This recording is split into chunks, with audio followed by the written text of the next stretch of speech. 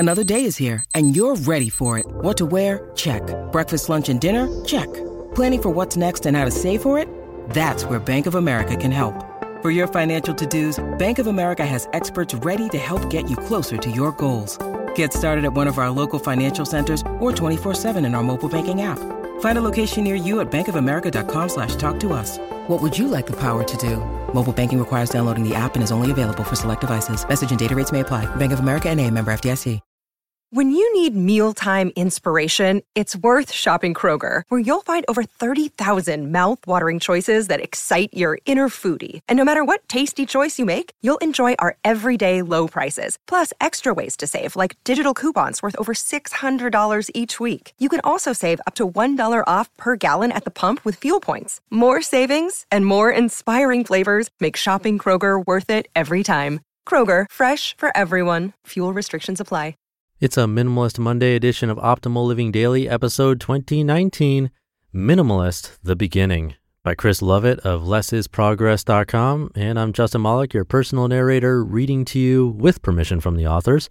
I cover lots of topics like personal development or self-help, mindfulness, happiness, minimalism, anything that I think can help you live a more meaningful life in just a few minutes every single day of the year. And with that, let's get right to this minimalist post as we optimize your life. Minimalist, The Beginning, by Chris Lovett of lessisprogress.com. I hadn't even heard of minimalism 18 months ago. I mean, I'd experienced minimal music, visual art, and fashion before, and maybe used the term a few times in work context, but overall I had no idea about a minimalist movement, what a minimalist was, or anything of the sort. In early 2017, a window of opportunity opened up, whether that was carefully planned or if the stars just aligned, who knows, for my partner and I to take a break from work and go traveling, something I had not done in my teens or 20s because I just wasn't in that mindset. I always thought I had too many things going on, but I always listened to the stories of my friends who took that adventure and felt slightly envious of all the amazing experiences they had and people they encountered and memories they would keep forever. In the lead up to this, we needed to save money for it all, a few months to prepare, a rough number to get to. Now, I feel like I can squeeze general day-to-day savings from lifestyle choices, but that wasn't going to cut it. That would help, but we needed something more substantial and long-term. As I sat in a flat full of things, I looked around for what I could sell, what I hadn't used for a while, and realized that I had a lot of stuff. We had a lot of stuff. Stuff that we needed, stuff that had emotional attachment to it, stuff that was just stuff. Those jeans with the rips I loved but never wore, the super cool trapdoor t-shirt that was stuffed down the bottom of the wardrobe with my old football kit, the DVDs that were never watched, but when it came on TV I watched it, the books I promised myself to read but never did, the sofa bed we bought years ago for that one time someone stayed over, which actually stored all the extra cameras, schoolwork, sleeping bags for festival season, old phones, a keyboard, 3 guitars, which I only played to impress my partner when we first met, computer game accessories, we're talking Guitar Hero here with full band gear, cooking books, random wires, old routers, and board games that didn't have all the pieces. Aren't we all searching for missing pieces? They all went, some to new owners, people who would get great value in using them. That mentality was there, but it was more to save money. As the travel time got nearer, the furniture holding all this stuff went, as too did more shoes, trinkets, tools, and clutter. For the final push, we sold the flat. Whatever core valuables remained stayed at my parents' until our return. I looked down at my key ring and there was nothing there. No car keys, no house keys, no work fob, no pass, no bottle opener, nothing. This should be scary, but why did it feel so good? A couple of nights before we left, we packed our bags, overpacked them, minimalist work in progress, and reflected on the effort put in to get rid of that stuff. It felt good, not just knowing that I could live quite happily with less, but also giving that opportunity to others to gain value in your stuff. I know one of my guitars went to an 8-year-old for his birthday, his first guitar. I know a photography student now uses one of our cameras for their course. I know someone has picked up my books and read them rather than leaving them to gather dust.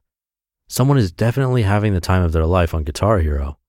One of my suits was worn by a 16-year-old for his end-of-school prom. The list goes on. It was when we were in Ninh Binh, North Vietnam, when it all finally clicked. What we were doing was becoming minimalists.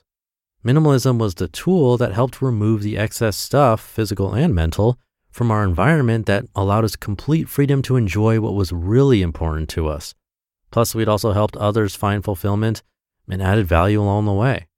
There was no anxiety of stuff back home. Was it safe? Will it still work? There's hardly anything left. No work issues, no delayed commutes. We were living in the moment, taking ourselves out of our comfort zone, exploring the world and learning more about ourselves and each other. Now I have my own memories I keep forever. Minimalism is not just about consumerism or having less stuff. It can impact many areas of your life. A friend of mine once said the reason they couldn't find the time to do more of what they enjoyed at home was because they spent a considerable amount of time cleaning the cabinet that stored the stuff that was never used. The minimalism journey so far has been extremely rewarding, and it's only the start. You just listened to the post titled Minimalist, The Beginning by Chris Lovett of LessIsProgress.com. And thank you to Chris for the reminder today about minimalism not necessarily being about consumerism or simply having less stuff. It could be about time or giving back and contribution or your passions. It covers a wide range of things. Right now, I'm in the process of moving, which is a great opportunity to reevaluate what I have and what I truly need. Starting fresh gives us a chance to fill our spaces with the essential and really make things more clean, organized, and efficient, and hopefully keep it that way, also while letting go of things that no longer serve us and can hopefully serve someone else. Personally, I love throwing things away, but as I've learned more and more about sustainability from some of the authors featured here on this show, if it has some use to someone, then all the more reason to sell something or give it to someone in need. Chances are, if you're listening to this, you're not in the process of moving like me, and in that case, it's all about periodic evaluation and remembering, which gets to the heart of this podcast. It's daily so that we can all remember what's important and hopefully optimize a little bit each day. With minimalism, maybe it's simply having a box near your door where you can just drop things that you feel like you no longer need as you come across them. So then you don't have to worry about a bigger purge down the road. Little steps like this go a long way. So think about how little minimalism can go a long way in your life today, and enjoy the rest of your day. I'll be curating articles for you here again tomorrow, where your optimal life awaits.